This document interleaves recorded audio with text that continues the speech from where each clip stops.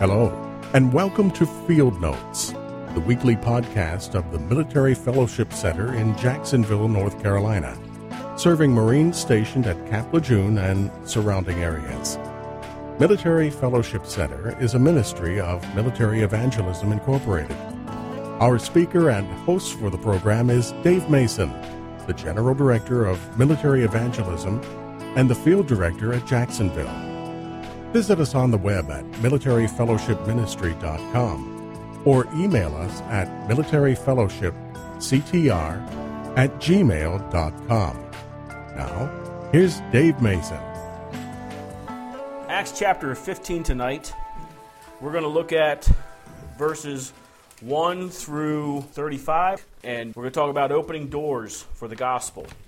So let's pick right up in Acts chapter 15. And certain men which came down from Judah taught the brethren and said, except you be circumcised after the manner of Moses, you cannot be saved. So Paul and Barnabas had been in Antioch. They'd appointed elders there, pastors, to pastor the church there. And they had been teaching, and then afterwards, certain men, Judaizers, came in. Men from the church in Jerusalem, but we'll find out later they weren't sent from the church in Jerusalem. They weren't authorized from the church in Jerusalem to do this. But they came in and they started teaching the people, hey, yeah, what they were telling you is great. Yes, faith in Jesus Christ, that's awesome. Yeah, grace, that's awesome. But you got to be circumcised if you're a guy, and you got to keep the law of Moses no matter what. If you don't do that, you can't be saved. So they're adding to the gospel. So verse 2, when therefore Paul and Barnabas had no small dissension and disputation with them, they determined that Paul and Barnabas and certain other of them should go up to Jerusalem and unto the apostles and elders about this question. And being brought on their way by the church, they passed through Phoenice and Samaria, declaring the conversion of the Gentiles, and they caused great joy unto all the brethren. And when they were come to Jerusalem, they were received of the church and of the apostles and the elders, and they declared all the things that God had done with them. So they go and they preach the gospel to these Gentiles in Antioch. These Gentiles receive the gospel, non-Jewish people, and they're coming to Jerusalem, and they say, look at what God has done. Verse 5, but there rose up a certain sect of the Pharisees which believed, saying, it was needful to circumcise them and to command them to keep the law of Moses.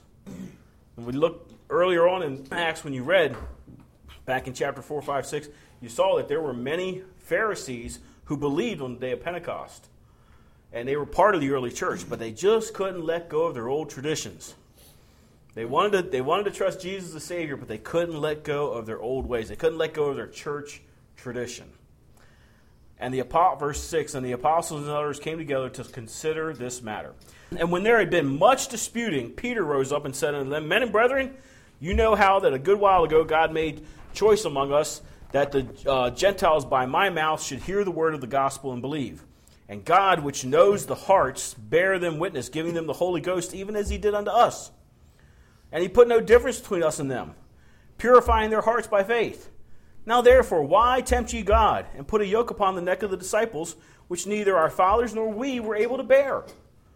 But we believe that through the grace of the Lord Jesus Christ we shall be saved, even as they. So here's the story.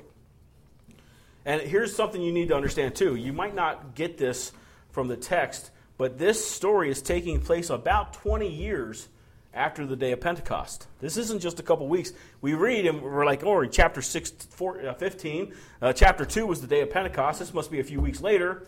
No, we're talking 20 years has passed since this has happened. Paul was persecuting the church for years after the day of Pentecost, for years after he ascended to the stoning of Stephen. And then he's been a missionary for years after this has happened. And so this is 20 years later.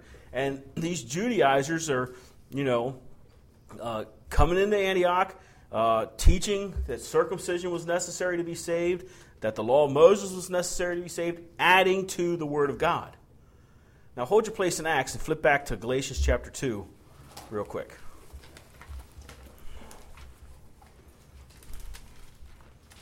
Galatians 2, Paul's giving his testimony, and he tells in chapter 1 about how he saw Jesus Christ.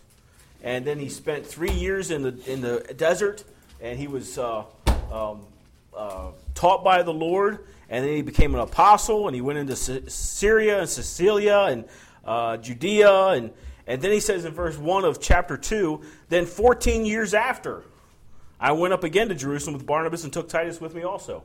So this is 14 years after Paul started his missionary journey that this dissension in the church comes about. So this is Paul's recollection of what we just read in Acts chapter 15. And I went up by revelation and communicated unto them that gospel which I preach among the Gentiles, but privately to them which are of no reputation, lest by any means I should run or had run in vain. But neither Titus, who was with me, being a Greek, was compelled to be circumcised. And that because of false brethren unawares brought in, who came privately to spy out our liberty which we have in Jesus Christ, that they might bring us into bondage, to whom we gave place by subjection, no, not for an hour, that the truth of the gospel might continue with you. He says, I didn't give these guys the time of day. That's what that subjection, no, but by an hour. I didn't give these guys the time of day, because they were wrong, and I knew they were wrong. Verse 6, but of those who seem to be somewhat, whatsoever they were, it makes no matter to me. God accepts no man's person. For they who seem to be somewhat in conference added nothing to me. The bigwigs didn't impress me. That's exactly what Paul's saying. The bigwigs of the church that were teaching these things, they didn't impress me one bit. Verse 7, but contrariwise, when they saw that the gospel of the uncircumcision was committed to me, as the gospel of the circumcision was unto Peter, for he that wrought effectively in Peter the apostleship of the circumcision, the same was mighty towards me and the Gentiles. And when James, Cephas, and John, who seemed to be the pillars, perceived the grace that was given unto me, they gave to me and Barnabas the right hands of fellowship, that they should go to the heathen, that we should go to the heathen, and they should go unto the circumcision. Only they would that we should remember the poor, the same which I was forward to do. So that's Paul's testimony of this whole situation here. So getting back to our story in Acts chapter 15, Peter has been sitting and listening to this disputing for a while, sitting back, being quiet. And that's something we all need to learn. And that's something. Well, this is 20 years after Pentecost. I think Peter's matured a little bit. He's learned. Okay, it's better to just sit back and be quiet and listen for a while and see what everybody has to say, and then I'll step in and say what I got to say. And he says, y'all don't remember how God made that? Just go back a few chapters, right? Cornelius, the sheet, the animals. God said eat, and I said no, and God said, don't you call unclean what I've called clean? And God was teaching me that the Gentiles are just as good as us, and they should be allowed to be saved just like we are. That's what Peter's trying to remind them to. And he goes, in verse 10, he says, no, so why are you tempting God? Why are you trying to put a yoke on these guys? Why are you trying to put a yoke on these Gentiles that you could never hold? None of us here, sitting around this table, has ever kept the law, Peter's saying. We've never kept the law. We've all broken it. And you know it. How old do you think Peter is? At this point, Peter's probably 20. He's probably in his late 50s, early 60s. I'm thinking Peter's probably in his 30s he's probably about the same age as Christ, maybe a little older, possibly. So he says, look, we believe through the grace of the Lord Jesus Christ will be saved even as they. Verse 12, then all the multitude kept silence and gave audience to Barnabas and Paul, declaring what miracles and wonders God had wrought among the Gentiles by them. So we have first the testimony of Peter. Now we have the testimony of Paul and Barnabas, and they tell all the things that God had done. Then we get to verse 13, and Jesus' brother stands up. And after they had held their peace, James answered, saying, Men and brethren, hearken unto me. Simeon hath declared how God at the first did visit the Gentiles to take out of them a people for his name. And to this agree the words of the prophets, as it is written, After this I will return, and I will build again the tabernacle of David, which is fallen down. I'll build again the ruins thereof, and I'll set it up, that the residue of men might seek after the Lord, and all Gentiles who call upon whom my name is called, saith the Lord, who doeth all these things. Known unto God are all his works from the beginning of the world. Wherefore, my sentence is, so James is the pastor, the head pastor of the church in Jerusalem now, the brother of the Lord, who didn't believe in Jesus Christ until after his resurrection. Grew up with the boy, grew up with Jesus. He was his half-brother, and he didn't even believe he was Lord until after he saw him resurrected. But now he's the pastor of Jerusalem.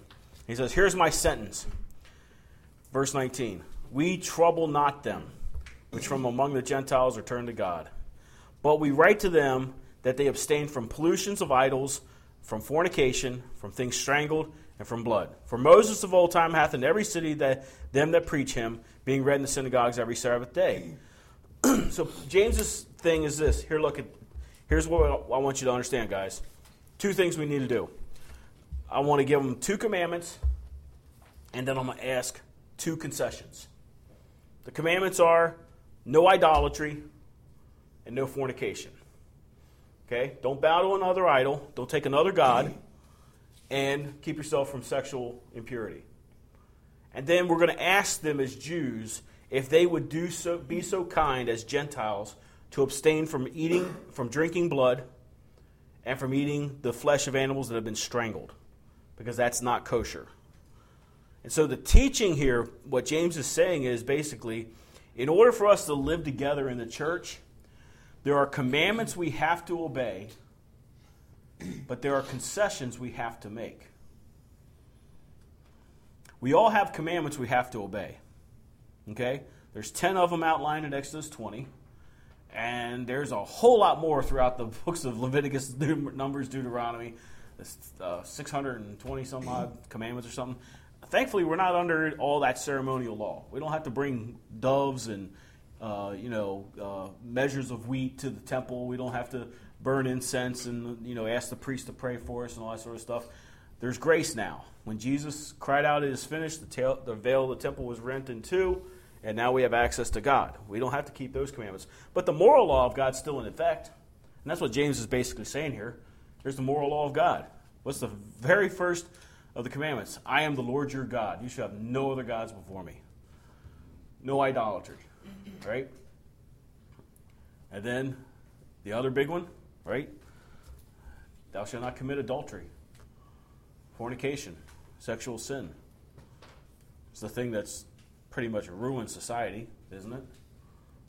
It's completely changed the way we act. I look at you guys and you young ladies, and you look nothing like the kids when I was your age. Your lives are completely different. I mean, everything is different now. Everything is different. And I can sit around and complain about it, or I can try to help you and guide you into biblical truth. But I'm telling you, everything's different. Girls don't act the way they used to. Guys don't act the way they used to. It's just different. Because at your fingertips, if this was a phone, you have every vile, disgusting, immoral thing that's possibly could exist on this earth at your hands 24/7. And human nature is, you got to swipe. You got to go. You got to look at it. And it affects our minds, and it changes who we are. And James is saying, listen, these Gentiles, they have grown up idol worshipers. We have to remind them, this is the commandment of God, no idols. No other gods before the one true God, right? And we need to remind them that fornication is not good. And then we're going to ask them to do two things for us as Jews. Since the gospel came to the Jew first, Romans 1:16 and 17, since it came to the Jew first, we're going to ask them to make a concession to us as Jews and abstain from drinking blood and abstain from eating meat from an animal that's been strangled. That sounds kind of strange to us, but in the old religious, in a lot of the old religious cults, there were specific ways that animals were sacrificed, and sometimes one of the ways the animal was killed for the sacrifice was the animal had to be strangled.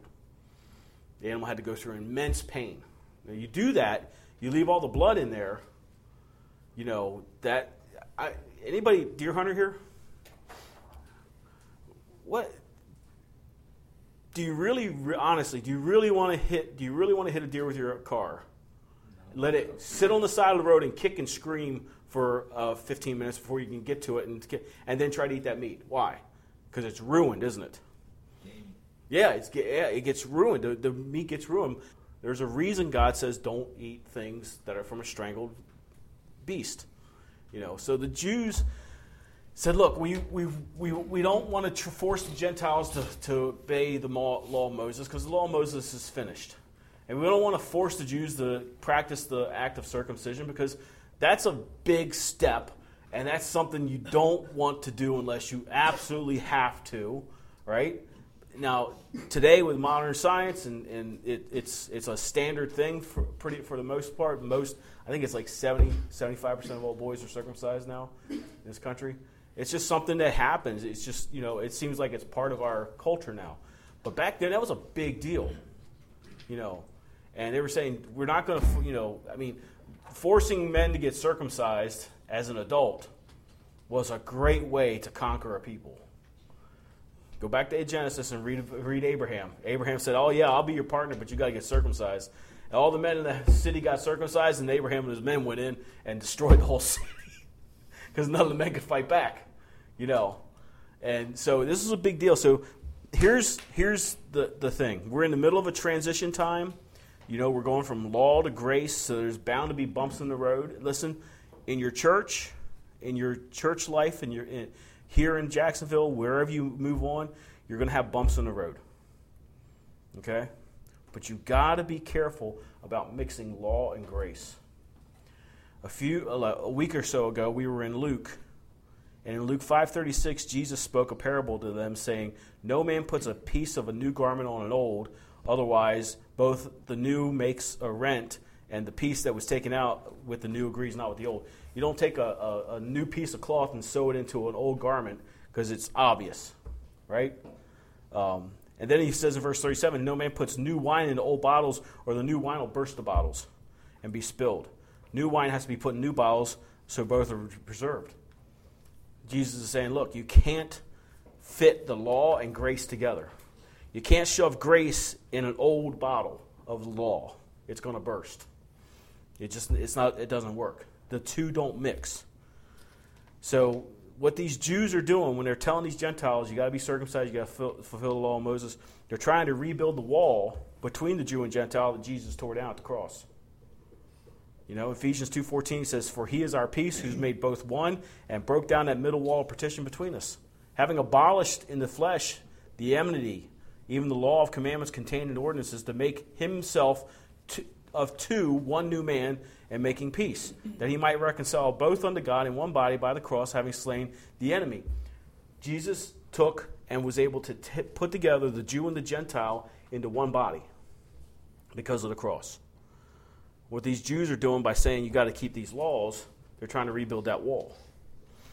And so James makes this commandment. Hey, 2 commands, two concessions.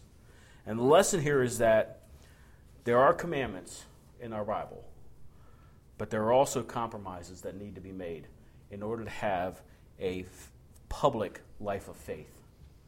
In order to have a faith that is communal, because Christianity is not an individual faith. If you're not a member of a church, you're not a Christian. Period. You might be saved and you might be going to heaven, but Christian means Christ-like. And Christ left us the Bible and each other. That's why I always slap the table and say it's Friday, and y'all say it's Sunday's coming, and Ryan says, but get your butt in church. So Brian says that, I'm sorry. So, I know. Why? Because you got to be a part of the church. You got to. You got to be a part of the church if you're going to be obedient to the Lord. And there are always going to be bumps in the road in the church, and there's always going to be times when you have to compromise. Maybe you don't like the music in your church. It's okay. What was that Francis Chan thing that was going around last week? Somebody posted on Facebook. The lady said, "I didn't really like the worship this morning, Pastor." And he said, "That's okay. We weren't worshiping you." Right? Right? I think the pastor goes on too long. Well, maybe you need to get your nose out of your phone and pay attention to the Word of God. I don't know. Or maybe you need to eat a little sandwich before you go to church so you won't be hungry at the end of the sermon, right? So he can go on for 45, 50 minutes if he needs to, if that's what the Spirit of the Lord wants him to do. Listen, there's going to be compromises in the church. Always has to be compromises in the church. We need the commandments so that we can live with God. We need the compromises so that we can live with the brethren. Plain and simple. I wanted to end tonight with a quote from Warren Wiersbe that I think is very apropos, not just to the church, but to our current situation in our country as well. And he wrote this about 40 years ago.